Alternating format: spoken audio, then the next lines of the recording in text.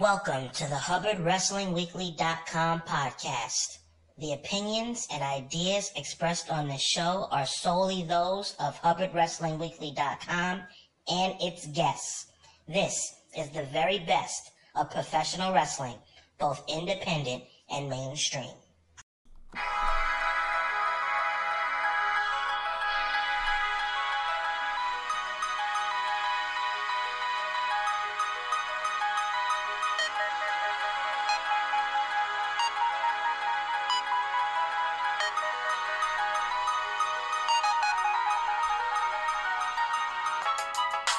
Once again, you already know what it is. This is the best up-and-coming professional wrestling podcast in the New York City, Tri-State, East Coast, West Coast, worldwide, wherever you are at. We are so happy that you are listening right now to the HubbardWrestlingWeekly.com podcast. And once again, August 23rd, 2018, I say, what up, though? I'm your host, Sean H., and I'm so excited to bring you another big-time episode of the hashtag HW Weekly podcast with a very special guest. And we're going to be talking about one of the most polarizing figures in the wrestling industry today, Roman Reigns. But before we get into it, I got to make sure I let you guys know, for all your web development and web platform needs, there's only one place to go, Hashcrea.com.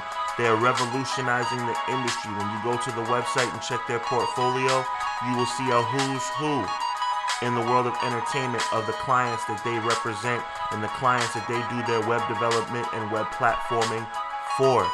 Don't be left out. You got to make sure you present your business in the best possible light. So in order to do that, go to HAASCREA.com, Hashcrea.com, because we love tech. Once again, I'm your host, Sean H., and I'm so happy to be with you guys on tonight. Once again, August 23rd, 2018, coming off the heels of one of the best SummerSlams in a while. I thought WWE put on a good show. Some improvements needed to be made, but I think overall they did a good job.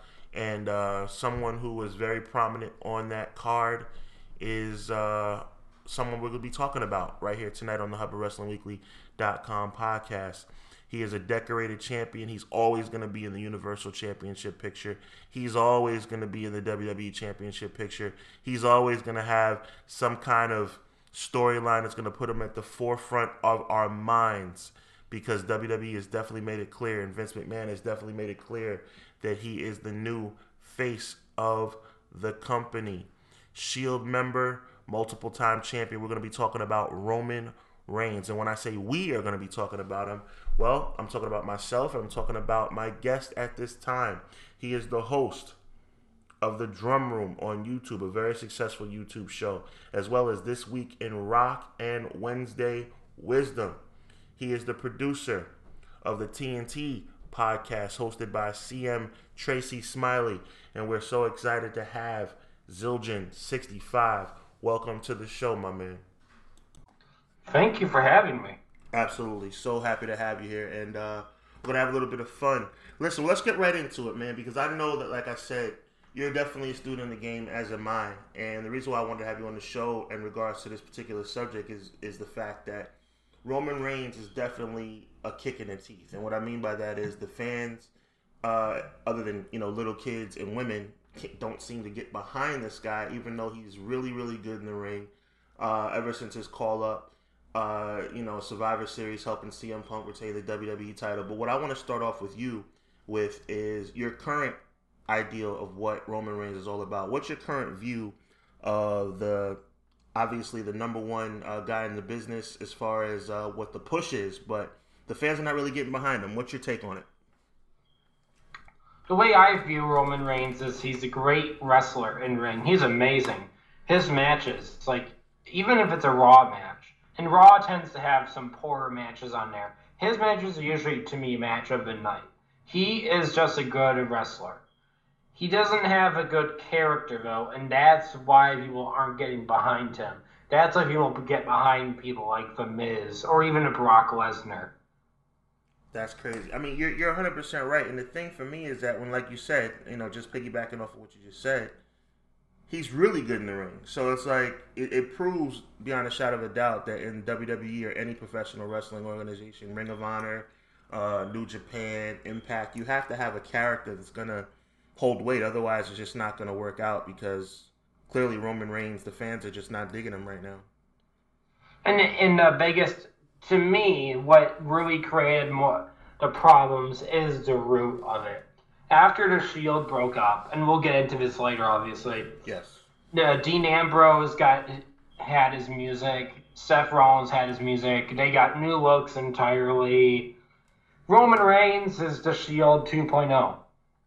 Absolutely, absolutely. So yeah, let's jump right into this thing, man. I mean, we're talking about 2010, 2011. Roman Reigns is down in FCW, the former developmental territory of WWE, just when NXT was about to get off the ground. He actually had a short stint in NXT when that transition was made by Triple H in 2011, 2012. And not too long after that, the former Tyler Black and Dean Ambrose, as you just mentioned, were bursting onto the scene in NXT and FCW as well. And before you know it, we're talking about Survivor Series 2012, and we're talking about CM Punk defending the WWE Championship against Ryback. High-profile match. A lot of people feel Ryback was kind of thrusted into that main event role before his time. I am one to agree with that, but he was pretty hot at the time, so I could understand why he was in the main event scene. CM Punk, hotter than fish grease, one of the biggest and best workers in the industry at the time. We definitely miss him. Shout out to CM Punk. We wish he would come back, but that's a different story for a different day. We're talking about, like I said, Survivor Series 2012, highly anticipated WWE Championship match.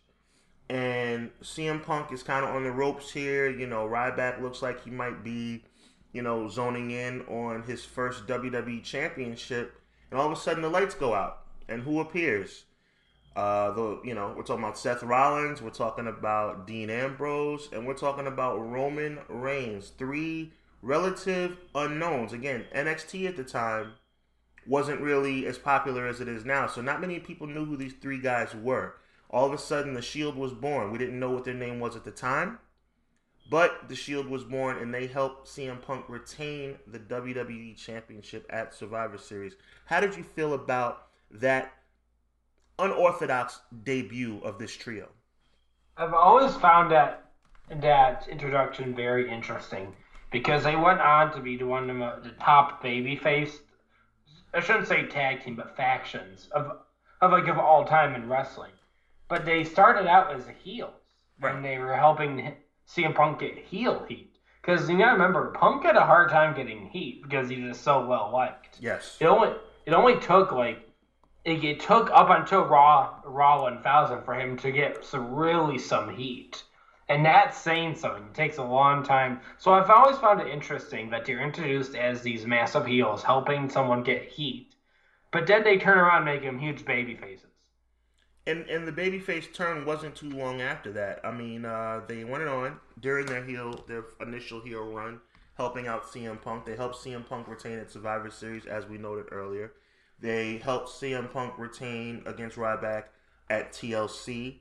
And like I said, it was off to the races as they continued to help CM Punk all the way through the Royal Rumble. Vince McMahon overturned the decision that would have allowed CM Punk in 2013 to retain the WWE Championship against the returning Rock. But the premise was still there. The Shield was doing CM Punk's dirty work, as you accurately pointed out, doing some heat seeking for CM Punk heading into WrestleMania 29. And we're talking about tag team championship for Roman Reigns and Seth Rollins, talking about the United States Championship around Dean Ambrose. Let's talk about that for a quick second. How do you feel about Dean Ambrose almost having the push to be the leader as the singles champion amongst Seth and Roman as the tag champs? Did you feel that way? I honestly don't feel like Ambrose is the best singles leader for them.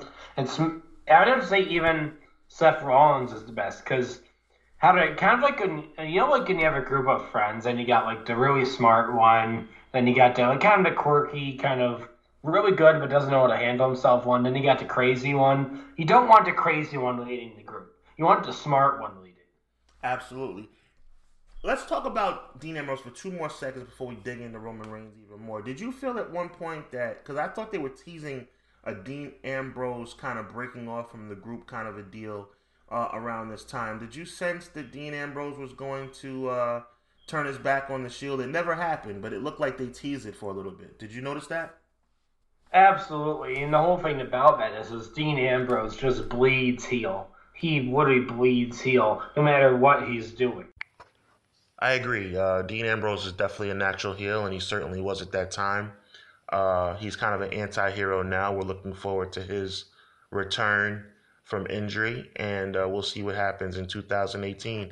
But in 2014, he was definitely a pro heel, and there was a tease that he was going to turn on the Shield. That turn never happened.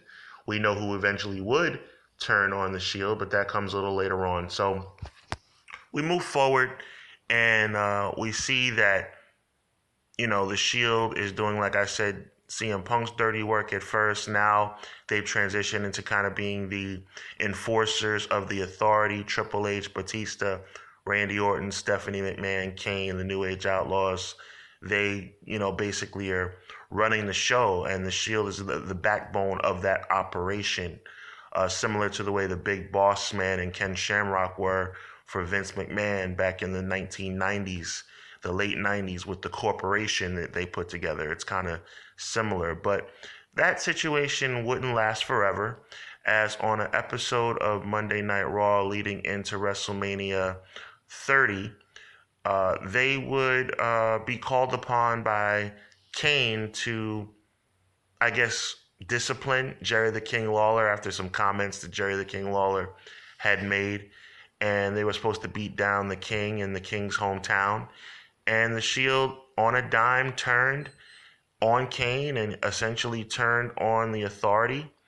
And all of a sudden, out of nowhere, the Shield were faces. This group that came on the scene and bursted on the scene, assisting CM Punk to retain the WWE Championship numerous times. This group that bursted onto the scene and were the backbone of the Authority, the most powerful entity in WWE at that time. And I guess the Shield had enough and decided they wanted to do their own thing. So they turned on Kane, and it began a rivalry with the newly reunited Evolution stable from 2003, 2004, and the early stages of 2005. Batista, former world champion; Randy Orton, the legend killer, former world champion; and one of the greatest champions of all time, Triple H, reformed Evolution without Ric Flair. I guess Ric Flair didn't fit into the equation in 2014 as he did in 2003.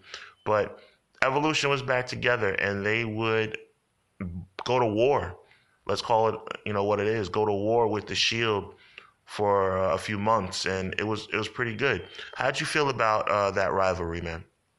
It was a good rivalry. It was a good way to bring in the Seth heel turn. Because they did a really good job of convincing you that no one was ever going to turn on the Shield. And then all of a sudden, we'll get into Seth's heel turn, obviously. Mm-hmm. But it all ties into it very well. Story-wise, it's very told very well. The matches are very good. I would have to say, the Payback 2014 match of Shield versus Evolution probably is my favorite tag match of the year, as far as the pay-per-view goes. Nice. Very well done, very entertaining, and definitely left you craving more. And the next night on Raw after Payback, Triple H lets the world know that he never loses. What do he mean by that? Well, we would soon find out. The Shield were, like I said, never more popular. I'm talking about, when you talk about a heel turn in the midst of the height of popularity, there's only one thing that can rival that, and that would, to me, would be 1998 Survivor Series Rock, when The Rock was as hot as fish oil and on a dime decided to join the corporation. And that's exactly what would happen to the Shield, specifically one member of the Shield, as Seth Rollins turns his back on the Shield. And all of a sudden, the Shield is no more. The Roman Reigns and Dean Ambrose tag team would last a little longer. They would come out through the crowd and with the Shield music for a few more weeks, but eventually Dean would branch off on his own, as would Roman Reigns. Before we really dig into what this whole show is about, Roman Reigns, talk to us about the Seth Rollins heel turn and what that would mean for the future of the Shield. Obviously, it was all over, and a lot of people were kind of wanting to see a little bit more of the Shield. Anyone who wanted to see more of it was in their right mind to, but WWE booked it so perfectly to get rid of it right at the height of popularity, because then they're still hot. The Shield is still hot as far as fans wanting to see it, except now they can see Dean Ambrose versus Seth Rollins, Roman Reigns versus Seth Rollins, so on and so forth. All that, and then it elevates those matches to an even higher status than they would be any other time. Like, you don't want to milk things for too long, because then no one's going to care about Dean Ambrose versus Seth Rollins. Right. Agreed. I would have liked to last a little longer. I could have seen it lasting a little longer, but I guess at that point they just felt like you said, there's no higher we can go with these three guys as a unit. Let's split them up and see what they could do on their own. And they didn't really even split up in that time frame, because all they did essentially was face each other. Right. They were together. Yeah, I see what you're trying to say. They weren't a team anymore, but they were definitely being booked together. You're right. And, if we move forward, I mean, we're talking about the summer of 2014. The Shield is no more. And we're about to go into a time where each guy is really shining individually, but for much different reasons than you would expect. All of a sudden, Seth Rollins is in the main event picture. And he, not too long after the breakup of the Shield, wins the Money in the Bank.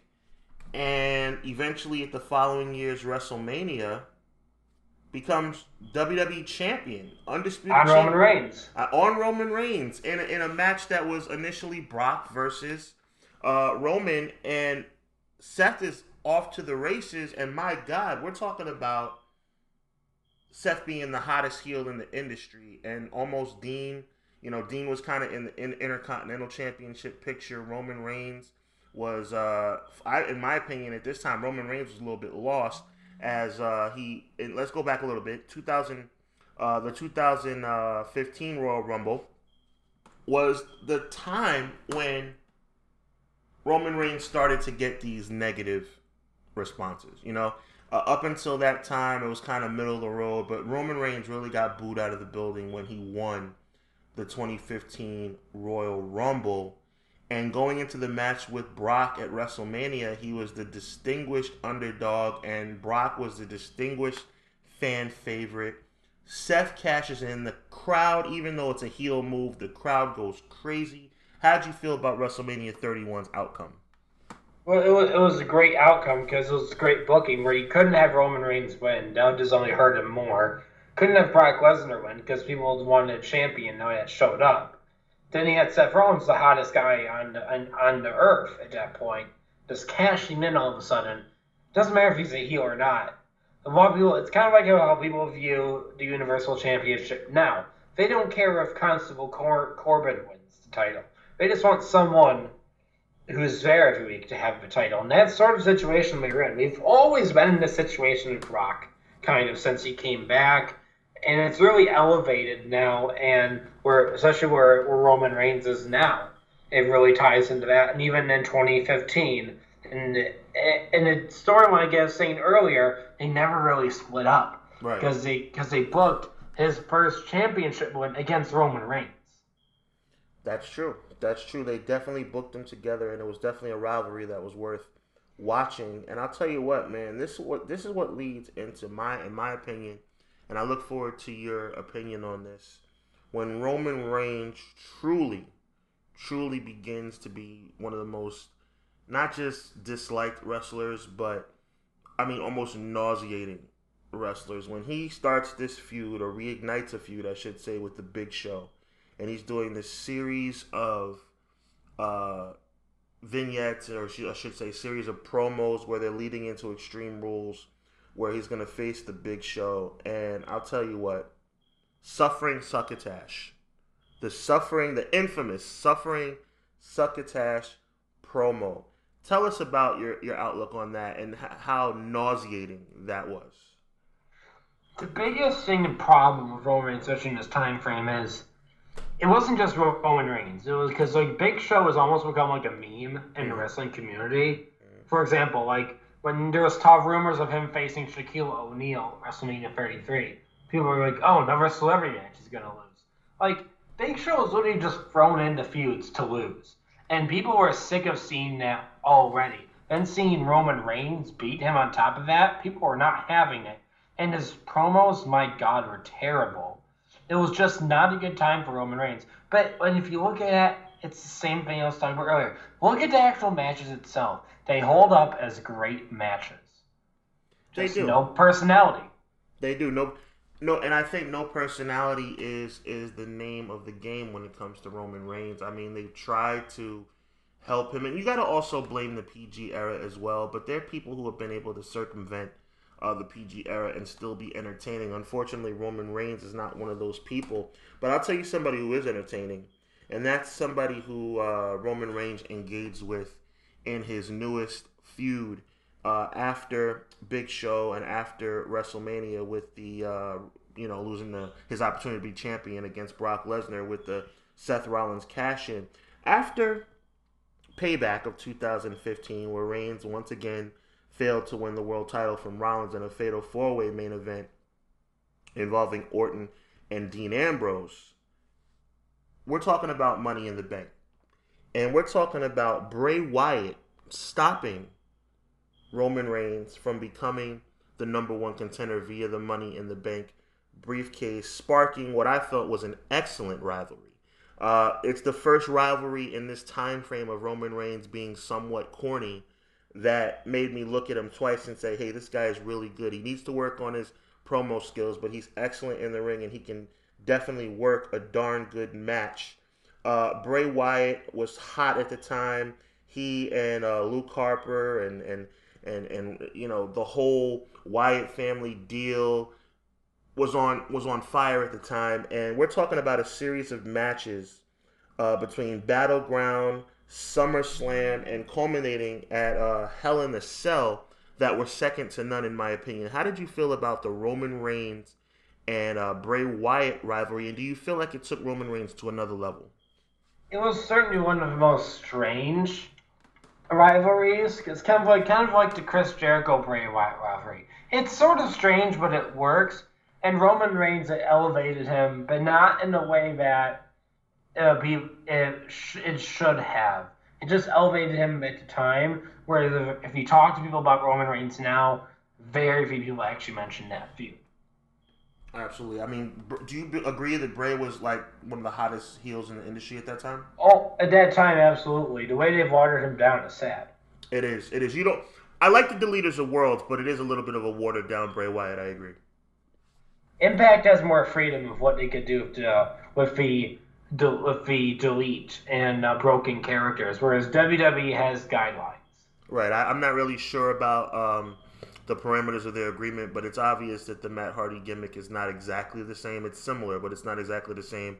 And also, Bray Wyatt is definitely not the same guy he was in 2015. Hopefully, they can figure out what to do with him and get him back on track because he's a very talented individual. Former WWE champion, also. Yes, he is. October 2015. We're looking at Monday Night Raw and a fatal four-way to determine the number one contender for the WWE World Heavyweight Championship. Roman Reigns is going up against Kevin Owens, Alberto Del Rio, and in my opinion, I'm not going to go off on a tangent, but I get fired up every time I say his name. In my opinion, one of the most underutilized wrestlers in the industry, Dolph Ziggler. Even though he's getting this Intercontinental title push, I hope it leads to more, but I digress. World Championship number one contender match on, I believe it was October 26th of 2015. And what happens? Roman Reigns is successful. Roman Reigns becomes the number one contender for the WWE World Heavyweight Championship leading into Survivor Series. But one thing that really, changes everything is real life. And a little bit of real life hit WWE in 2015 on November 4th when the WWE champion Seth Rollins legitimately injured his knee. and that led to the WWE Championship being vacated. So what happened was WWE kind of did a 360 or 180, I should say, and did a little tournament to determine who would end up facing or having a chance at the championship in a tournament style format, which led to Survivor Series. I was absolutely disgusted with the match. I was disgusted with the obvious situation where Triple H tried to congratulate Roman after winning the title. Roman didn't appreciate the congratulations, and all of a sudden here comes Sheamus to cash in Money in the Bank, and Roman Reigns is a one-day champion or a one-minute champion at Survivor Series. I felt like Roman Reigns earned that moment. He was kind of getting on my nerves, but I felt like Roman Reigns walking out of Survivor Series would have been cooler than Sheamus walking out as champion, but Sheamus had yet to cash in his Money in the Bank. We were wondering when it was going to happen, and it happened on that day, which led to the following night on Raw, which, I felt like was going to be Roman Reigns' time to be the WWE champion, but that wasn't meant to be. Give us your take on the aftermath of Survivor Series. I liked Sheamus cashing in because it fed into the Authority storyline of Sheamus being like this evil heel guy, and it kind of cured that problem for a little bit of time until he won the title back. Right. I mean, I don't like Roman Reigns as a character, but I felt like at Survivor Series that would have been a culmination that the fans would have at least been somewhat comfortable with. Not happy because unfortunately, nobody's ever really happy with the result of a Roman Reigns match. Yes, unless he loses. Exactly. There you go. So this thing gets pushed forward, and we're looking at the tail end of 2015, and we're talking about TLC. And we're talking about a match that I think a lot of people thought Roman Reigns would win against Sheamus for the WWE World Heavyweight Championship. And obviously, with the help of the Authority and the help of Triple H and, Tom, Dick, and Harry and whoever else, Roman Reigns is unsuccessful. But the biggest and coolest part of that pay-per-view, which I thought would, have people raise an eyebrow to Roman Reigns and say, hey, you know what? Maybe this guy's not so bad. Roman Reigns beats the crap out of Triple H after the match. I mean, it was an all-out, brutal assault. That level of violence that we hadn't seen from Roman Reigns at this point. We knew that he wasn't a fan of Triple H. We knew that he and Triple H didn't see eye to eye, but he'd never had a chance to lay hands on Triple H to that extent, and he beat the crap out of Triple H. And it was extraordinary, in my opinion. The fans actually cheered. It was something that the fans appreciated. Obviously, it was short-lived because by the next night on Raw, they were booing him again. But how did you feel about the TLC culmination when Roman Reigns lost to Sheamus, but then took his frustrations out on the COO? Well, and it was obviously booked very well, and it told the story leading into the Royal Rumble extremely well, because you have Sheamus, probably one of the most hated guys in WWE, no matter what era you're in or what year it is. He's pretty, not liked, generally. Right. He has the same issues as Roman Reigns, where he has a lack of character. He's like, I'm Irish. That's pretty much his character. Yep, basically. He kind of plays on that more than anything else. Yeah, and him beating up Triple H, and it kind of made obvious what WrestleMania next year was going to be. But hey, it fed into it, and it fed into the Royal Rumble, especially when we'll get to, obviously, to end of Royal Rumble match a little bit later. It fed into number 30 coming out. We hadn't seen a lot of Mr. McMahon lately. Been a few years since we've seen Mr. McMahon, and other than a guest appearance here and there in a Vince McMahon role, as in ambassador, welcome to Monday Night Raw, behind the scenes. But Vince McMahon, the return of Mr. McMahon, happened in late 2015 when he was on screen and in the ring and adversely trying to affect Roman Reigns winning the World Championship. Another shameless attempt on WWE's part to try and do anything they possibly can to get the fans to cheer Roman Reigns. Please cheer Roman Reigns. Cheer Roman Reigns. Vince McMahon's against him. Remember when you used to cheer for Stone Cold when Stone Cold was going up against Vince? Hey, same deal, same deal, same deal. It's not the same deal, but they tried. And Vince McMahon was a part of the rematch that took place between Sheamus and Roman Reigns on Monday Night Raw. A very rare occurrence. A change of the world title on free television. In 2010, 11, 12, 13, 14, that rarely happened. But in 2015, it happened. Roman Reigns became the new WWE World Heavyweight Champion. How do you feel about it? Hey, I thought it was good. It fed into the storyline very well of him losing his job if he didn't win, and he sort of dug into some dirty tactics, bringing in the inner heel out of him a little bit. And it was an overall good match. Those two have good chemistry together. Sheamus and Roman Reigns have always been good together. I can't think of a bad Sheamus and Roman Reigns match. Agreed, but isn't it crazy that, I mean, maybe it's just me, but like with everything that's going on with Sheamus right now, working with Cesaro, which I do like the Bar, I think they're a good team, but I think the New Day is still hot right now, so that's the reason why they went over and they're going to SummerSlam to face the Bludgeon Brothers. It's crazy that you can look at Sheamus and say, wow, that is a multiple-time world champion. Does that kind of, sound funny to you, or is that just me?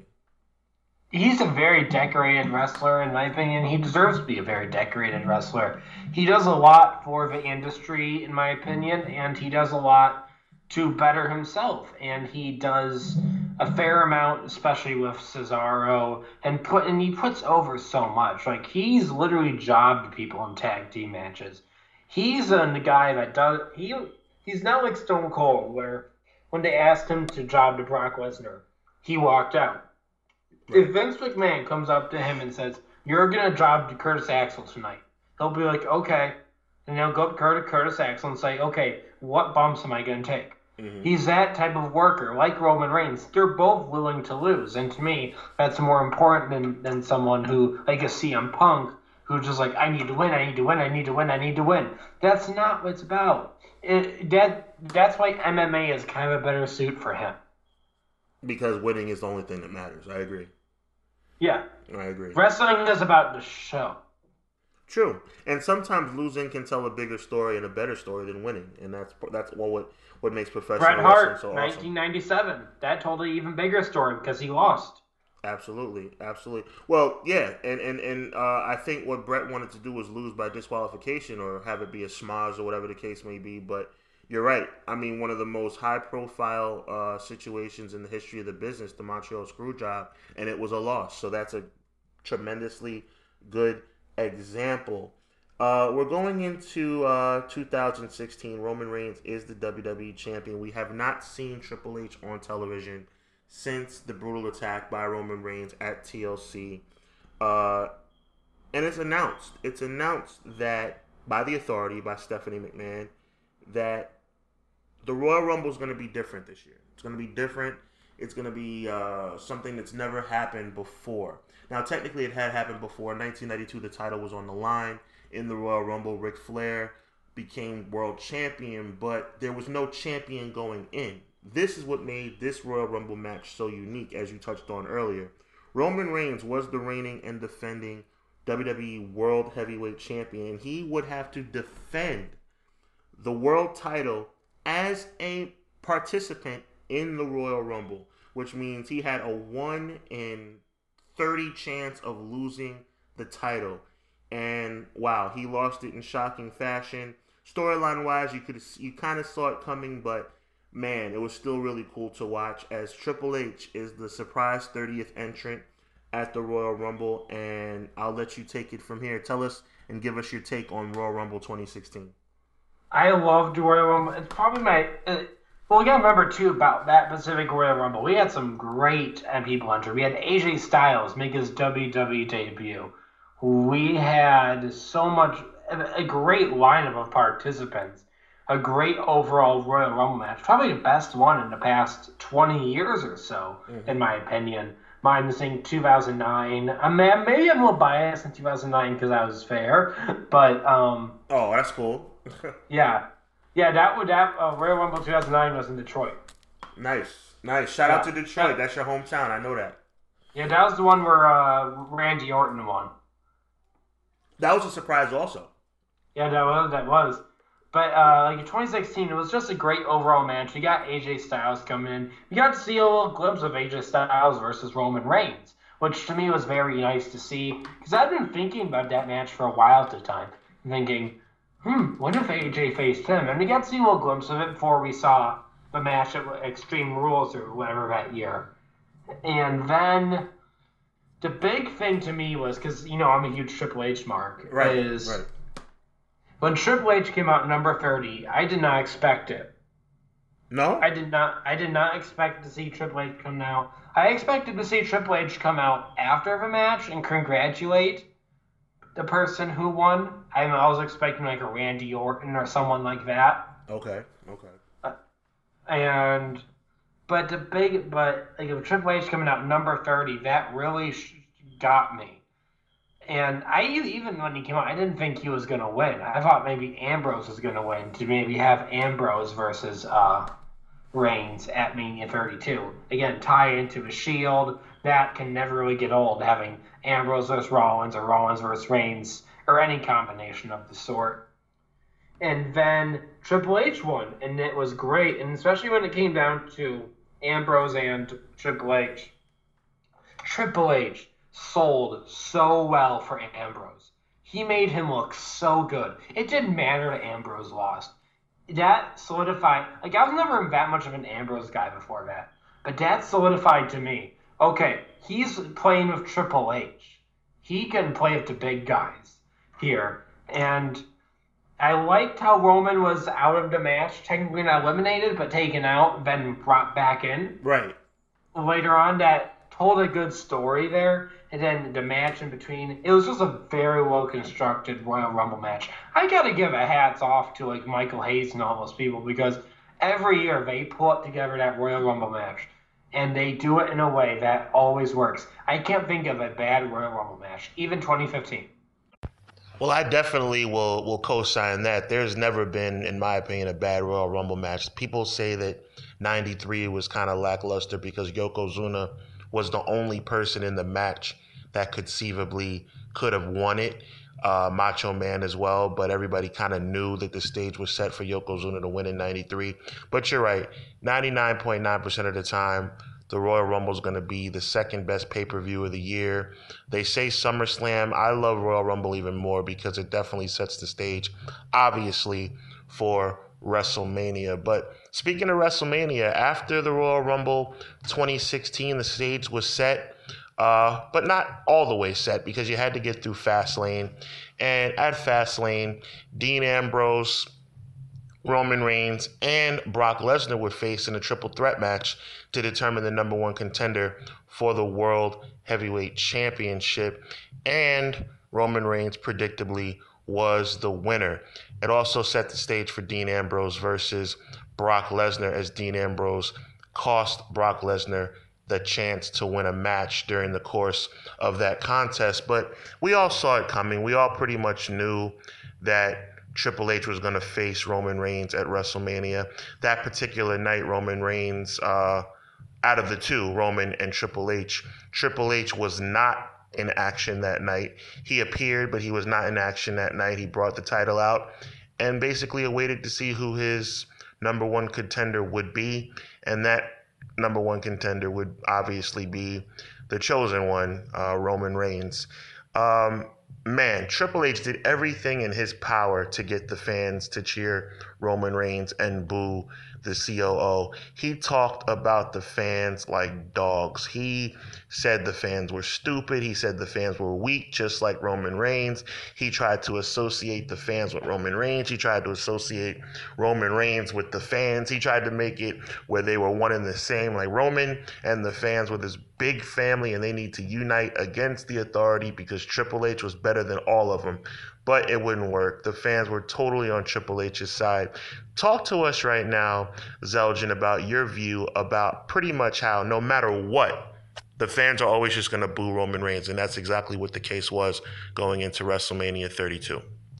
Roman Reigns is always going to get booed. But as far as the quality of the match went, and the whole, I say go start off with the entrances. Hearing Roman Reigns' music and seeing the pyro go off like it did, it really was something special. It was so grandiose, and Triple H has he always has a special entrance for WrestleMania, and for that year it was particularly special. And the one complaint about the match is I wish Stephanie had more involvement because I would have gotten more heel heat. Right. True. Onto Triple H. And got more Absolutely. babyface vibes onto Roman Reigns by having the wife and the brand chief officer intervening into the match. But they didn't do that obviously because Stephanie is very fragile. She doesn't take that many bumps. Hey, she was lucky she even had a match to WrestleMania this year. I agree. So I agree. it's interesting to see all that. As far as it was hardcore, but it was hardcore enough to where you were sitting on the edge of your seat. I agree. It wasn't like that hardcore. Right, and I mean, but also fairly predictable. Am I right? Oh, absolutely, fairly predictable. You knew who was going to go over in that and it wasn't just that. Anytime you have a guy like Triple H or like when Vince won the Royal Rumble in 1999 or any other case, you're obviously going to have their backstage duties be number one priority. And they can't really, how do I word it? They can't dedicate themselves to being the full-time champion and running NXT at the same time. Mm-hmm. I agree. So he chose those 2 moments to be champion. And he kind of had a Michael Hayes and a few others kind of take over NXT during that time period. And then he was champion on TV and did just Raw and SmackDown stuff on behind the scenes. And then after that, he had to go back to NXT. If he were to leave NXT, he could be champion full time. But his duties within the company prevent him from never doing that again. So Roman Reigns is the new WWE champion after WrestleMania 32, and he's off to the races. And I think the fans are obviously dissatisfied. It's been made fairly clear that they do not buy Roman Reigns as being the man, but he is the man. So, explain the reaction in your mind of Roman Reigns coming out the following night on Raw, because he's now the man. He's now the WWE champion. He's climbed the mountain. What are your take on, Roman Reigns as WWE champion and the fan reaction? We all know they got booed out of the building, but it was a little extra special booing that night. You know what I mean? He needed to be healed. That could have saved everything. That's true. That's true. So you're saying after the title change, he could have immediately crossed over? Oh yeah, he could have immediately turned heel and said, "Screw all of you for booing me. You're worthless. You don't deserve me," and that would have got him over. A la The Rock in 1997. I like it. I like it. Yeah. That would have been cool. That would have been cool. But of course, that's not what happened, unfortunately, as he would be WWE champion and remain as a babyface, at least in the minds of the office. And we're going to a rivalry starting at Extreme Rules with, in my opinion, the most talented performer in the industry, AJ Styles. And that rivalry would last for a couple of months. AJ was unsuccessful in winning the championship, but it was awesome. How'd you feel about AJ versus Roman Reigns? Great matches. AJ had enough character in him that he balanced out the feud of Roman Reigns. And like I said, AJ, one of the greatest performers in the history of the game. Oh, yes. So AJ at Extreme Rules, AJ at Payback, and we're going into Money in the Bank. And wow, controversy, as Roman Reigns was suspended for 30 days for a violation of the WWE's wellness policy. My goodness, wasn't on TV, leading into his, title match. How'd you feel about the suspension? That kind of caught everybody off guard. Hey, he broke the rules. He broke the rules. No doubt, no doubt. Well, he definitely had to pay the price. And at Money in the Bank, Reigns was defeated cleanly, and I think that's the key word. He was defeated cleanly by returning Seth Rollins, who had attacked him at the previous pay-per-view, marking his first clean loss on the roster. How cool is that? And I say cool because I'm a Rollins fan. How important is it, I should say, that That was his first clean loss in WWE. And you gotta wonder too when you think about it is, let's say he never was suspended, he probably would have buried Seth Rollins.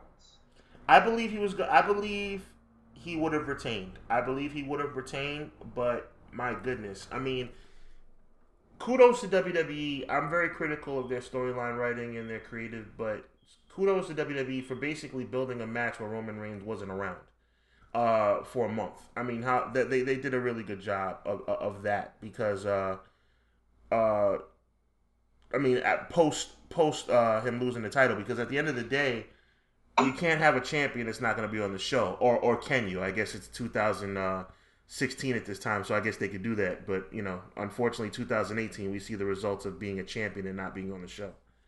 Now, why didn't they strip him of the title though? That's a question I always had.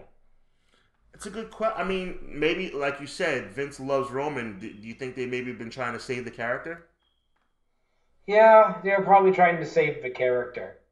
Clearly, I mean, it was. Oh God, it was sickening to me, but whatever. I mean, I guess the squeaky clean image of Roman has to remain no matter what. You know what I'm trying to say? Yes.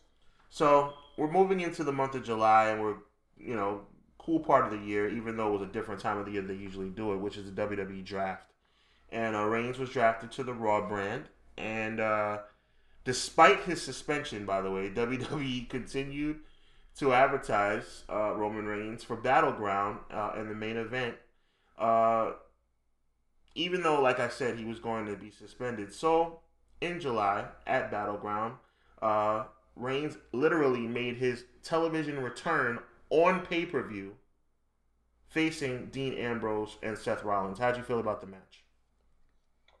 Anything that has to do with those three together is amazing. I agree. So, you felt like the match went over pretty well? It went over pretty well, yeah, and it definitely helps with Reigns. And we saw this in the last semi-Shield reunion in the last year, where even if he's with Dean Ambrose or Seth Rollins, he gets cheered. That's a fact. That's a fact. We're getting into a really important part of history now as we're approaching the debut of the WWE Universal Championship. And Roman Reigns is in the mix to become the number one contender. Eventually, Finn Balor would become the number one contender for the title and becoming the first ever Universal Champion. But if you move forward into the, I guess you could say the calendar year and storyline, after Roman Reigns' unsuccessful, I guess you could say, run at the Universal Championship, he switches gears and he goes into I guess you could say, a heated debate, which turns into a rivalry with Rusev. And it leads to a United States Championship reign. How did you feel about Roman Reigns as the United States Champion? It was fine. I mean, he wasn't the greatest champion in the world, but he wasn't terrible. I thought he was. I thought he was. And I know that may sound controversial, but I thought he really did a disservice to the U.S. belt. And I don't think he carried it very well. I think he carried it. I think John Cena talked about it at one point. And I'm certainly not a John Cena guy either, but he did speak the truth. Talking about how Roman Reigns kind of held it as like a trinket. Like he looked at it as like, oh, okay, since I can't have the world title, I'll have the U.S. title. And he seemed to carry it that way. He did, and I think that almost helped with his character. Right, and at the end of the day, I mean, I think that's what the fans also care about the titles as well. So, if you're not going to do service to the belt, I think John Cena made the U.S. title mean something, during that U.S. Open Challenge. Obviously, others have made it mean something as well, but I'm talking about in the modern era within the last couple of years. John Cena in 2015, 2014, whenever it was, made the U.S. title really means something. And I think Roman Reigns just had the U.S. title just so they can make sure that Roman Reigns had a belt. So, yeah, I would say that's accurate. Yeah, so, now we're going to fast forward into the year because at the end, I thought it was very uneventful. It was continue week after week, month after month of being booed out of the building as the United States champion. He ends up going through the Survivor Series, being booed out of the building as the United States champion. And he continues to hold on to that title until he loses the title to Chris Jericho. And I loved it. I thought it was well done. I thought the interference of Kevin Owens, I thought the Kevin Owens-Chris Jericho connection was tremendous. Roman Reigns, now the former U.S. champion, Chris Jericho, the new U.S. champion. Talk about how you felt about that title change. Anything of Jericho is amazing. Jericho is just he was like Brian Christopher Lawler. He bleeds charisma and personality. You don't even need to try with him. Like he just says, "Hey, it's a personality behind it." It is the personality about it. And I'll tell you what, he's one of the greatest performers in ring and out of ring. I was actually talking about this on Twitter yesterday. I said his debut in 1999 is arguably the greatest ever in WWE history. Other than Goldberg. Goldberg is pretty good. Oh, you thought but I'm saying, do you think Goldberg's debut in 2003 was better than Jericho in 99? I was actually around for Goldberg's debut, so it means more sentimentally. Okay, that makes a lot of sense. Well, when you get a chance, if you get it, I'm sure you've seen it, but oh my goodness, to debut going in a battle of wits with The Rock, it was certainly something to behold. But yeah, after his 106-day title reign as U.S. champion ended, obviously, what are we going to do? We're going to start gearing up and start focusing once again on being the WWE World Heavyweight Champion, Universal Champion, whatever he wanted at the time. I guess the whole world was Roman Reigns and we're just living in it. But at the Royal Rumble, he was unsuccessful in winning that match. He did not come out as the Royal Rumble winner.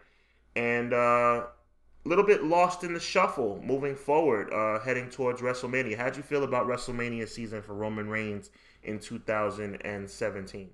It was very lost for him, where he didn't really know what he was going. Well, obviously, management knew what he was doing, but we didn't know who he was doing or what he was going to do, especially in that time frame, because he had that bout with Kevin Owens. And then he had other little mini feuds in there. And then they really let the Undertaker stuff settle in about a few weeks beforehand. Right. And actually leading up to this, a little bit of a small feud with, well, I say small because it was small in time, with Braun Strowman. How'd you feel about him versus Braun Strowman? It was an interesting feud. It didn't help Strowman in the end. But it kind of elevated him a little bit. I couldn't agree more. So let's take a pause here and let's just think about, for the fans out there. Everybody wants to know how you feel about Roman. They want to know how I feel about Roman. And I think we're coming up on a time in the history of Roman Reigns that is, in my opinion, the most important. And it's when you give somebody the torch and you tell them that no matter what, we believe in you, and no matter what, we're going to go with you. Hogan got the torch in 1987 by beating Andre the Giant. He deserved it. Stone Cold got the torch and somewhat shared the torch, but he was definitely in the lead with The Rock. But he got the torch in 1998 from Shawn Michaels, and he deserved it. The Rock got it, like I said, he kind of shared it with Austin, but then he eventually passed it to John Cena, and not the John Cena guy, but John Cena deserved it. And all along, with all those names that I just mentioned, there was one guy who held his own torch. And there was one guy who, despite whether he had a championship or not, and despite the Stone Colds and the Hogans and the Brock Lesnars and the whoever's, The Undertaker stood alone as the Phenom and stood alone as arguably, and probably not arguably, the most respected man in the industry. Coming off the loss at WrestleMania 30 to Brock Lesnar, which was a shock heard around the world, in my opinion, even though... But it was needed. It was needed. I agree. It was something that storyline-wise, it had to happen, but obviously as a fan, we were a little bit, I'm sure all of us were a little blown away. But we could see it. Like you said, it made sense after you let it settle in. But one thing that didn't make sense, my goodness, is Roman Reigns and Undertaker at WrestleMania, in my opinion. I understand there was another torch passing. But all those names I mentioned, Hogan, Austin, Rock, Cena, those names got the torches passed to them, and you felt like, hey, they deserved it. talk to us about WrestleMania 33. Talk to us first. Let's go first about the match setup. I don't want to be petty on this show. Listen, but I got to talk about things that the fans want to talk about. And something that I think the fans take very seriously, I know I do, is match order. Now, when you look at a show like WrestleMania 18, Hogan Rock was the main event of that show. But Hogan and Rock did not go on last. They had respect for the title, and Chris Jericho and Triple H fought for the Undisputed Championship to close the show. If you ask Triple H, if you ask Chris Jericho, they will tell you that Rock and Hogan was the main event of that show, but they did not go on last. Undertaker, Roman Reigns went on last. The Undertaker deserves that respect, in my opinion. Roman Reigns does not. That's just my personal opinion. Talk to us about your feelings and be as candid as you can about your feelings about WrestleMania 33, The Undertaker versus Roman Reigns. The way I would have booked that is if you really wanted Roman, because they know they want Roman to be Universal Champion. The way I would have booked that is have, instead of Chris Jericho, Kevin Owens versus Roman Reigns, have Kevin Owens versus Undertaker at Royal Rumble. Okay. He was there anyways. Okay, I got you. Yeah, have him booked to win the title against Kevin Owens and have him drop it to Roman Reigns at WrestleMania. Because that still gives you the passing of the torch but from the Undertaker, who's basically gone full-time at this point. Oh, absolutely. Yeah, and to giving it to Roman Reigns, who's just as nearly as good as him in his prime, and as far as in-ring goes. And then you have the championship there, which you can make Roman the champion as well. It's a win-win situation. But the way they did it was fine, I guess. It was very smart to wake I don't know if a lot of people younger people listening know about the way the territories used to work. But let's say the two big guys in territory were Hulk Hogan and Bruno Sammartino. If Bruno Sammartino was on the way out, he would take a big L to Hulk Hogan. Right. Giving him the top guy of the territory. And it's always been a thing in wrestling. Your top guy loses to the new top guy. And this is what they're doing with Undertaker versus Roman. And I think the match went on too long because he's starting to see the fatigue in Taker. Mm-hmm. Like too much, where it's unenjoyable to watch. But it wasn't a bad match overall. Especially with how physical Undertaker was getting with the chairs and all the weapons he brought out. He was still showing, hey, I'm still Undertaker. Oh, Undertaker put on a heck of a show, especially for a man his age. He's a phenom in more ways than one. But what I want you to touch on more, if you can, is just the symbolism of the passing of the torch between Undertaker and Roman Reigns. You feel like it was Roman Reigns' time, and like you just said, I don't want to take away your point, which you made was very valid about how they could have done it in a different way.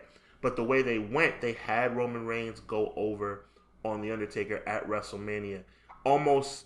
Even though he had lost to Brock at WrestleMania 30, that stigma of Undertaker at WrestleMania still meant something.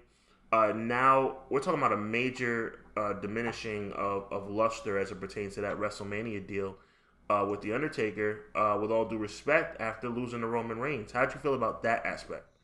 I was actually fine with Undertaker losing to Roman Reigns because I don't want Undertaker just coming in once a year and winning if it's taking away from someone who's full time.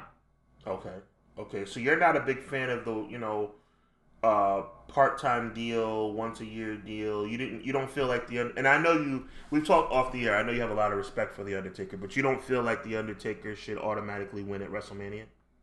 Not anymore, because for example, WrestleMania 31. Yeah, Bray Wyatt can lose to Taker and it won't hurt him because he doesn't have that much behind him anyways. Okay. Who else? Shane McMahon can lose because he's such a fan favorite character anyways. There's certain people that can lose to Taker and it won't affect them. Roman Reigns, it would have severely affected him. It would have severely affected Roman Reigns to lose at WrestleMania to The Undertaker. So you're saying that The Undertaker, who would have went off the scene, I guess this is the first time we're really kind of going to go back and forth and debate, because I I don't agree with you on this one. Roman Reigns Yes. comes out the following night and gets booed out of the building. Now, Roman Reigns probably would have been heckled had he lost to The Undertaker rather than being. I mean, okay, let me rephrase. He would have been booed no matter what because they don't like Roman Reigns. Bottom line, it would have been more of a heckling boo and a more of a laughable boo had he lost to The Undertaker because they would have been pleased that he lost. But you feel like Roman Reigns would have lost luster had he lost to The Undertaker at WrestleMania? Yes, I do. And the biggest, it's not, and I should preface this, it's not just a thing about getting booed the next night. This is about long-term booking. Okay, explain. This is about making him a long-term guy you put faith into. This is about making him so you can make him Universal Champion one someday down the road. This makes it more believable. You had this man just won the world title at the biggest WrestleMania in history the previous year, and you're saying he would have lost steam if he lost to The Undertaker? I believe he would have because there's so much respect and everything surrounding Undertaker that's so much more powerful. Wow, I disagree with you, my man. Undertaker wins that match. Undertaker goes away for another year, and Roman Reigns picks up right where he leaves off. Man, he goes straight into this feud with Braun Strowman. He still runs Braun Strowman over with the ambulance or does whatever, runs the truck into the ambulance. He still does all that stuff. He's still on top of his game. I don't think he loses a thing, man. To me, I'm happy that Undertaker lost for the simple reason of I just don't like the idea of especially a guy who needs steam like Roman Reigns because that's such a that would be a very diminishing thing to him. And if you looked at the response afterwards with Undertaker, I truly believe at the time of the match he was retired. Mm-hmm. I did too. It only came up later for him to come back and do like a shorter match with Cena at WrestleMania. And now he's doing like some matches here and there, like at Greatest Royal Rumble and Super Showdown, etc. But at the time, I really believed he was going to be retiring, and that was the perfect way for him to go out. Going back to that time frame, like I said, went into a heated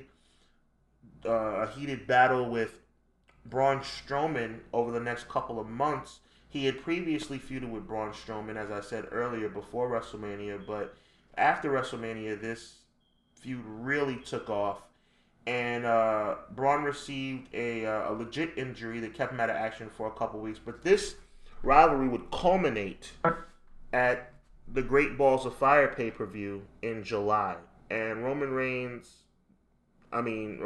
destroyed Braun Strowman with with Strowman inside of the ambulance.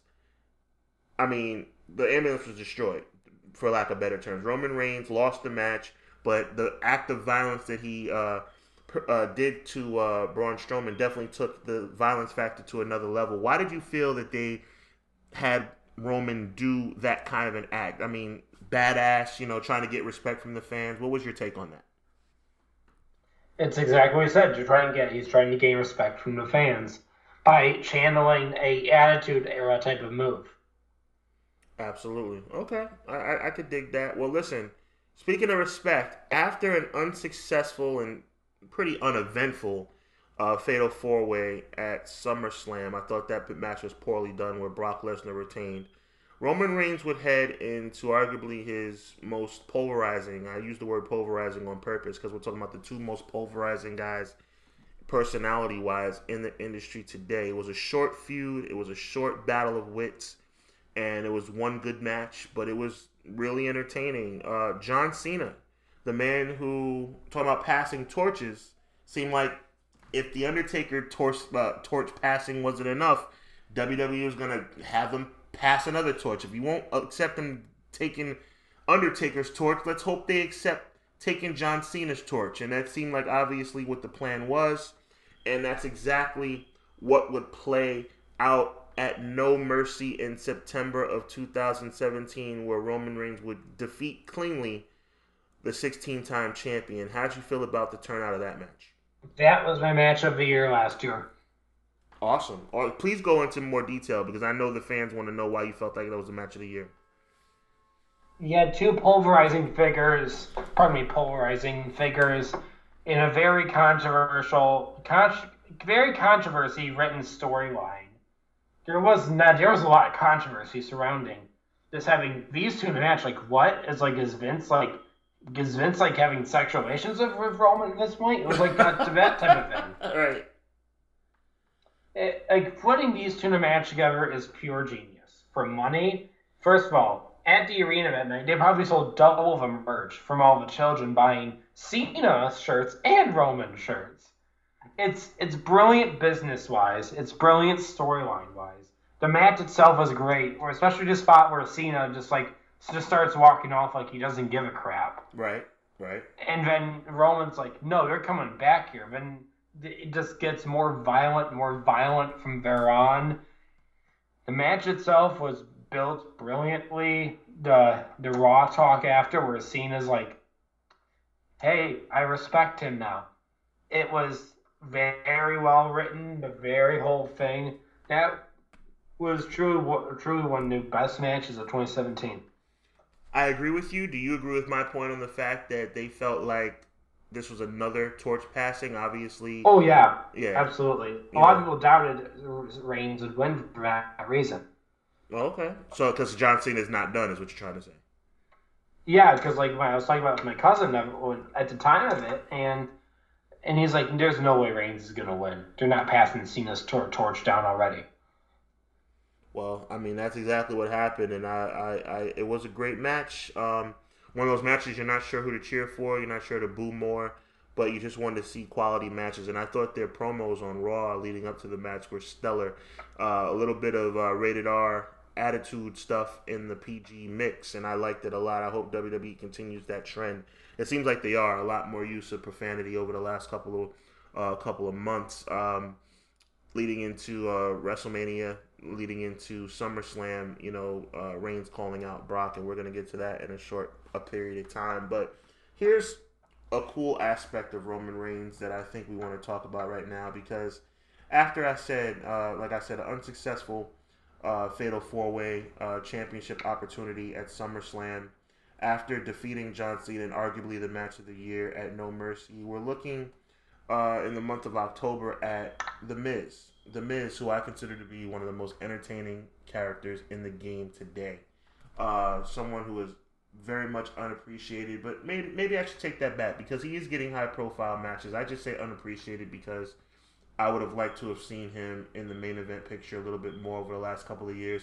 It has been, oh my goodness, 6 years since he was in the main event of WrestleMania, so it's not like we're talking about yesterday here, but The Miz is awesome. That's all I'm trying to say. And The Miz Taraj is also awesome. The reigning Raw Tag Team Champions here in 2018. But in 2017, The Miz and The Miz Taraj were just getting started and really making some waves, along with Cesaro and Sheamus, who formed somewhat of an alliance over the past couple of months. And they were each individually beating up the Shield. I mean, whether it was Dean Ambrose one week, Roman Reigns the next week, Seth Rollins the week after that, the combination of the Bar and the Miz Taraj were taking their liberties with the former members of the Shield, which led to a Shield reunion.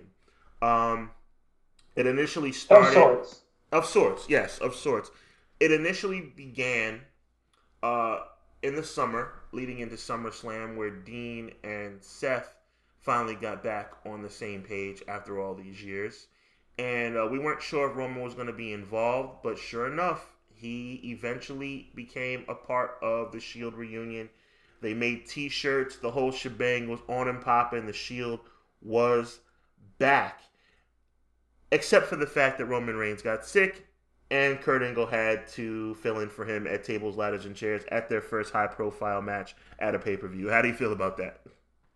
I felt Kurt Angle did a very good job. It obviously killed the buzz of the reunion, obviously, to have Reigns not there.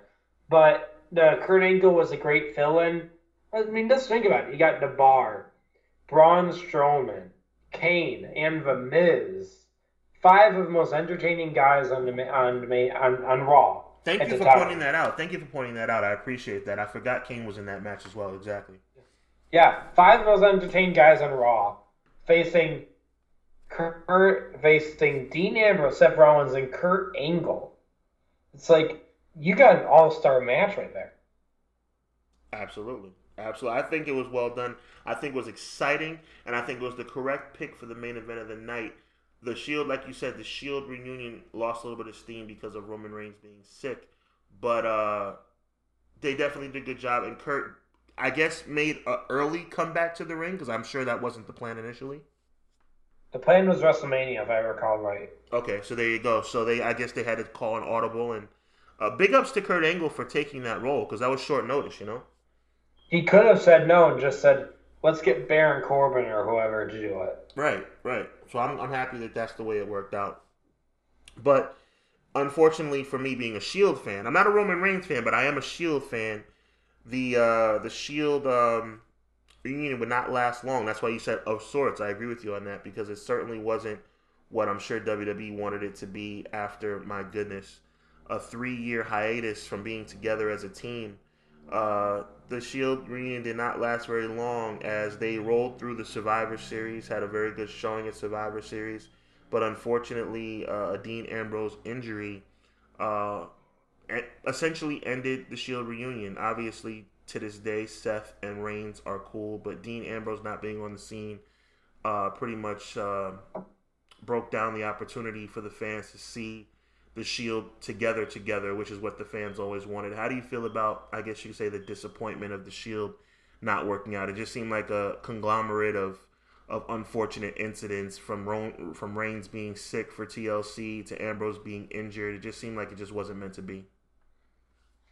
Yeah, I don't know if it wasn't meant to be, but there's a lot of circumstances that didn't lead to it having its full course. Of course, they had to run at Survivor Series against the New Day, which is a very well put together match. Sure. They had they were feuding with the Bar and Samoa Joe, leading up to Royal Rumble, which obviously led to Jason Jordan and which is, I feel like everyone in that time frame that touched anything to do with Shield got injured or sick in some way because Jason Jordan got injured with that match with Seth, and yeah, basically everyone that touched the Shield got injured in some way, minus Seth. Absolutely, absolutely. It was almost like the Shield curse, man. It just wasn't. That's why I say it wasn't meant to be. But I understand it was just like I said, it was a definitely unfortunate situation that the Shield didn't stay together longer because of outside situations. But let's just fast forward, man. I mean, the saga continues as Roman Reigns now focuses on the Intercontinental Championship, and is successful. He wins the Intercontinental title, and he's off to the races leading into the Royal Rumble. He loses the championship to The Miz on the 25th anniversary of Monday Night Raw. I thought his Intercontinental title reign was pretty cool. It obviously put him into a distinct club. He became the 17th Grand Slam champion. I think, after 28 Triple Crown winners and 17 Grand Slam champions, it doesn't have the same luster as Shawn Michaels being the first or Triple H being the second, but it's still a major accomplishment. And Yeah, like if you look at the roster, there's still only less than a third have done it. yeah, absolutely. I mean, again, an accomplishment, not a little bit of a watered down accomplishment in my opinion, but an accomplishment nonetheless. And now we're looking at the Royal Rumble, and we're looking at Roman Reigns' ascent to what he hopes to be another WrestleMania main event. And Roman Reigns is unsuccessful as Shinsuke Nakamura, arguably at the time one of the most popular guys in the business, wins the Royal Rumble, setting up the dream match between he and AJ Styles, which turned into a really good feud.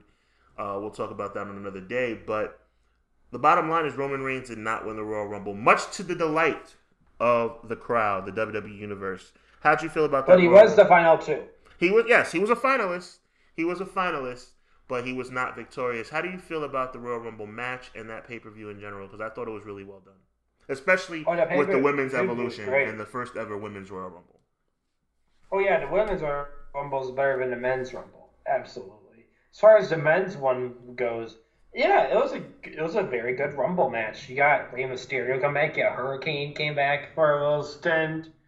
They got Hornswoggle wasn't the greatest Royal Rumble, but there was a lots of returns. No, not really that many. Lots of like names you don't usually see on TV were popping in, like Gold Dust and all that. Right. It was a very, very well put together match. Shinsuke winning was very good. I think he came in at a very good point too.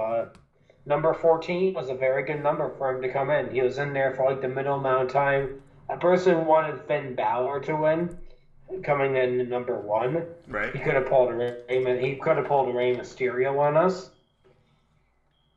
I mean, I'm not deserved really. it. Yeah, exactly. I think you hit the nail on the head. He deserves it. He still hasn't gotten a shot at the Universal title after losing it due to injury. So I think after Roman wins it, or whoever wins the title, then he's gonna call for a rematch. I think Finn Balor versus Brock Lesnar is too unrealistic. you think so? For WWE to do it, yes. Okay, I that's would fair. like to see it, but for WWE to do it, I agree. They probably wouldn't pull the trigger on that. I see where you're coming from. It would be great from the fan perspective, but the office probably would be hesitant, which is probably the reason why it's yet to happen. I mean, we're talking about almost 500 days Brock's been champion, so it is what I it mean, is.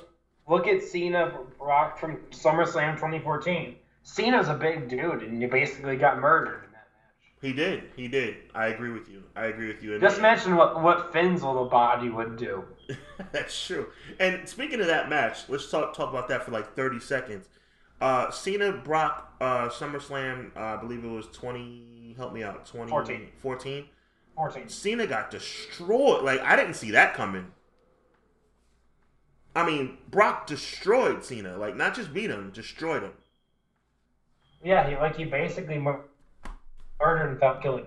Yeah, I agree with you. So we're heading to WrestleMania season after Roman has not won the Royal Rumble. Shinsuke won it. And we're going to the return of the Elimination Chamber. That pay-per-view had been off the scene for a little while, but they brought it back on this particular night in February where Roman Reigns would have qualified I believe he qualified the previous week by defeating Bray Wyatt to become the 6th participant in the Elimination Chamber. And predictably, he won the match. So even though he didn't win the Royal Rumble, he was going to be in the main event of WrestleMania. It was now set up for Reigns versus Lesnar at WrestleMania one more time. This time, WrestleMania 34 in New Orleans. And I'll tell you, one of the most controversial matches because the fans were so in tune to what's going on. It's been that way for several years, but now more than ever, I mean, between social media and all other aspects of communication, the fans are so educated about what's going on. Everybody knew Brock Lesnar was in negotiation with UFC. Everybody knew that there was a chance his contract was coming up and he might leave. So the fans were irate. I mean, WrestleMania 34, Roman Reigns versus Brock Lesnar for the Universal Championship. The fans revolted. They were making noise in the crowd, looking away, giving standing ovations for other people in the crowd, totally not involved in the match. 6 F5s later, Roman Reigns, unsuccessful, loses the match in a shocker. We would find out the next day that Brock re-signed with WWE. But talk to us for a second, if you would, about WrestleMania 34 and the build-up to that, and then the match, because Reigns-Lesnar Mania 4, pretty good match, but overshadowed by a lot of controversy. It was lazy. Anything of Lesnar in 2018 is pretty lazy because he just wants to do everything UFC MMA style. He shows up for like a press conference, does some trash talking, and leaves. Where like a wrestling feud is The Miz, where he goes after you week after week after week and digs in your personal information, goes into your social media. That's a wrestling feud right there. Mm-hmm. Brock Lesnar doesn't believe in wrestling feuds. He believes in MMA feuds. I agree, but do you think that they performed well? I mean, I thought it was a good match. You say lazy. I understand what you're talking about, lazy in WWE terms, but as far as the story being told and things of that nature, and definitely a shocker at the end, right? Oh, absolutely. I did not expect him to win at all. All the money was on for Roman Reigns to win. Absolutely. And it was a decent match. Wasn't the worst match in the world, but the crowd is so much a part of it Yeah. that they almost ruined it. They really did, man. And like I said, it was really upsetting as a fan watching at home to see the crowd reacting that way. But then again, it was almost like you understood because I didn't want Roman Reigns to win. But it was almost like, man, like we know the WrestleMania main event outcome before the match even starts. This sucks. But to the delight, I guess we didn't know what we were getting into here by Brock Lesnar retaining the title. But at the time, a little bit of relief on behalf of the fans. You know what I mean? Yes.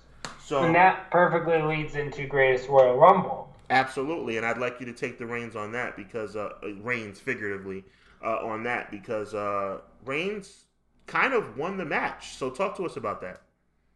Yeah, he basically won. His feet touched the ground first. The rules of the steel cage match is that the winner is whoever's feet touch down first, and technically it was Reigns. Okay. It was only Brock's back that hit back. That's where all the controversy was, and part of me likes to think maybe there's a little bit of shoot involved. Like when the referee was saying I was worried about their safety, he was being legit. Maybe Roman Reigns was supposed to win, but he was so worried about both of them that Vince in his ear was just like, just let Brock win. That's possible. They do audible from time to time, and even if it's a last minute deal, that does happen. Do you feel that Roman, I mean, as the uncrowned Universal Champion, how do you think that those storylines and those promos, because he immediately claimed the title, at the night after or the next Monday on Raw and things of that nature, believable or kind of corny? I think it would have been better if he actually came out with a replica of the Universal title. Little John Cena CM Punk back in 2011. I like it. Oh yeah, I would have loved to see him come out like one he bought off the WWE shop. That would have been cool. See, a little bit of flavor added to Roman Reigns would do a lot of good, but it just doesn't seem like they get it. But it is what it is, man. I mean, other than the Shield, man, I just don't. I can't get behind this guy. And another example of that is some really weird booking after a successful outing against Samoa Joe at Backlash, and a moderately entertaining, I guess you could call it entertaining, feud with Jinder Mahal, which led to a victory at Money in the Bank after Jinder cost Roman Reigns a spot in the ladder match itself. We get into Bobby Lashley, and man, I'll tell you, when you see SummerSlam on the horizon, at this point when Extreme Rules rolled around, the Brock Lesnar situation was not yet truly defined, so we didn't know if Brock would be there. WWE at least was projecting it that way. So Bobby Lashley versus Roman Reigns was just a grudge match, but Bobby Lashley victorious. But what I want to talk to you about, what I want your opinion is the ridiculousness of how this match basically meant nothing. And what I mean by that is, after defeating Roman Reigns at Extreme Rules, 2 weeks later, Bobby Lashley was told to face Roman Reigns again to decide the number one contender for the WWE Universal title at SummerSlam after it was established that Brock would be there. And Roman Reigns goes over. So, talk to us about Extreme Rules, talk to us about the rematch on Raw, and talk to us about perhaps the validity of Bobby Lashley's initial win at Extreme Rules really doesn't mean anything considering the fact that we're standing on the doorstep of another Roman Reigns versus Brock Lesnar title match. I mean, it's not the worst thing in the world. I'm actually one of the few people that actually want to see Roman Reigns win that because, to me, Bobby Lashley hasn't proved that he can be a good Universal Champion. Because just look at his feud with Sami Zayn. Look at his feud with Roman. It's been very boring. Okay. Even if it's great writing, even if Shakespeare wrote it, it would still be boring because you still have Bobby Lashley like, I'm a good guy. I'm different than I was 10 years ago. He needs to be a heel before anything happens. Bobby Lashley's a heel. I think that would work, but I don't think he has the chops for it. You know what I mean? He can redevelop them. He had them in Impact. That's true. That's true. That's true. A little bit of a forgotten time in his career, but you're right. And he was TNA World Champion. That is true. That is true. I guess I'm remembering him back in the WWE days, but you're right. Very, very limited on the microphone. But like he did develop his heel character in Impact. You're right about that. I wish that would transition over. Yeah, and I think that's the plan. Everyone comes in as a babyface, basically. Yeah, because of Unless the you're cool Jericho. part of them. Yeah, because of the cool part of them returning or coming or debuting or whatever. Yeah. And then you want people to hate them. Right, right. Like as a matter of fact, we talked earlier in the show about how Seth attacked Roman Reigns on his comeback. The fan loves him, and then the next night on Raw, it's almost like Rollins is reminding the fans, "Hey, by the way, I hate you guys. Stop cheering for me." Yeah. Same. And Roman premise. and Bobby have that problem. And Bobby hasn't earned a universal spot yet. I think it should be a triple threat afterwards. Maybe Finn Balor, Bobby Lashley, Roman Reigns. That is a really good dynamic. I think that's an acceptable analysis on your part. I can see that happening, and I think it would be a good dynamic. But with that being said, that brings us up to the present day, 2018. Today is August 23rd, 2018, and we have just seen a good SummerSlam show. Not great, but good, where Braun Strowman threatened to cash in the Money in the Bank that he retained by squashing Kevin Owens earlier in the evening.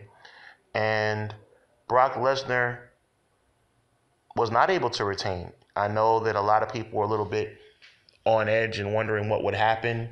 I think myself as a fan, Zildjian, I'm sure you would agree, you as a fan, and whoever else who's listening, wasn't 100% sure what would happen. I mean, at WrestleMania, it was a foregone conclusion that Roman Reigns would win the title. He did not. At Greatest Royal Rumble, it was a foregone conclusion that Roman Reigns would win the title. He did not. But he was able to capture the Universal Championship for the very first time. He has been WWE Champion, but he is now the Universal Champion. For the very first time, he was able to conquer the mountain called Brock Lesnar in his fourth attempt in doing so. The fans cheered. I think the fans cheered more so for the fact that Brock was no longer champion.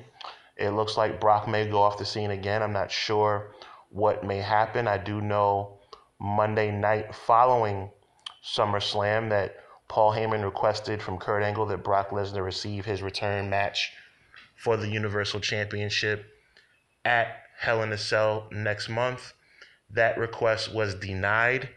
So I don't know, like I said, if Brock Lesnar is going to go off the scene. If he does go off the scene, I have no problem with Brock Lesnar. I would love to see Brock Lesnar continue to be a special attraction, even as he prepares for Daniel Cormier in UFC next year. I would love to see Brock Lesnar continue to wrestle.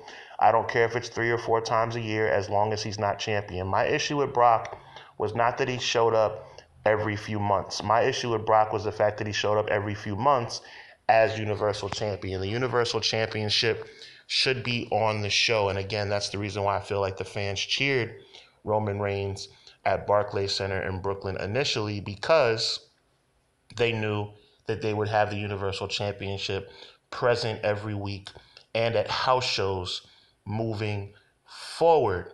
That being said, I liked it, but I didn't like it. I mean, I'm just not a big fan of Roman Reigns. I am more of a fan of Brock Lesnar. And I think now that he's the Universal Champion, by the way, I'm really not happy about the fact that WWE tries to make the Universal title seem so prestigious, even on the equal playing field of the WWE Championship. The WWE Championship has lineage that the Universal Championship will never attain. So that's kind of corny to me, but that's a different story for a different day. Zildjian, my question to you is, now that Roman Reigns is the new Universal Champion, now that Roman Reigns has climbed yet another mountain, he's very decorated, he is a Grand Slam winner, as we talked about earlier, what do you think, when it's all said and done, Roman Reigns' legacy will be? In 20 years, he's a Hall of Famer. He's gonna have the same projection as The Rock, Stone Cold, all those guys. What does Roman Reigns have to do? I'm putting you to work here. What does Roman Reigns have to do to have his? He has to turn heel. Okay, I was about to say, what does he need to do to have his music hit and the fans go crazy? So at the end of the day, he turns heel. Because that music is natural heel music. Yeah, natural hit. And then eventually when he becomes like an anti-hero, 2 years after that, then the fans will love him. I wouldn't say love him, but they'll be kind of neutral. More accepting. They'll be more accepting of him. They're not going to be like, it's not going to be like a Stone Cold reaction. Never for him. If he was going to get that hero, he would have already gotten that reaction. I got you 100%, man. This has been so fun, man. Before we let you go, we want to make sure you have an opportunity to let the world know, because I know you're a really talented guy. You got a lot of stuff going on. Busy man. Please let the world know. Break it down for everybody about who you are as far as your social media, what you're doing, your shows, your appearances, all that good stuff, because the fans want to be able to reach out to you. You can reach out to me on social media. On Twitter, I am Zildjian65YT. I am Zildjian_65 on Instagram. I am Zildjian65 on YouTube and Zildjian65 on Twitch. I never really use Twitch that often. I more use it for watching streams. I try and stream every now and again on Twitch. Of course, I host my stuff at Drum Room and This Week in Rock and all that. Of course, check out the TNT podcast. The TNT podcast, the Twitter is TNT Podcast 2018. And in the pinned tweet is all the links to all places you can find it. Listen, man, we want to thank you so much for being on the show. I thought this was awesome, you know what I'm saying? And I think the fans are really going to appreciate your insight. This back and forth about Roman Reigns was really exciting, and I'm glad you were able to come on the show. I appreciate it, man. Welcome anytime, dude. No doubt, man. Look forward to working with you again. So with that being said, once again, this is the HubbardWrestlingWeekly.com podcast. I'm your man, Sean H. He is Zildjian65, and we appreciate you being with us. Talk to you next week. We're out of here. Peace. This has been a production of HubbardWrestlingWeekly.com, home of the Hubbard Wrestling Weekly podcast. The very best in professional wrestling, both independent and mainstream. The ideas and content of this show are the exclusive property of HubbardWrestlingWeekly.com. The opinions of its hosts and guests are theirs and theirs alone, as this show and website are not associated with any professional wrestling organization.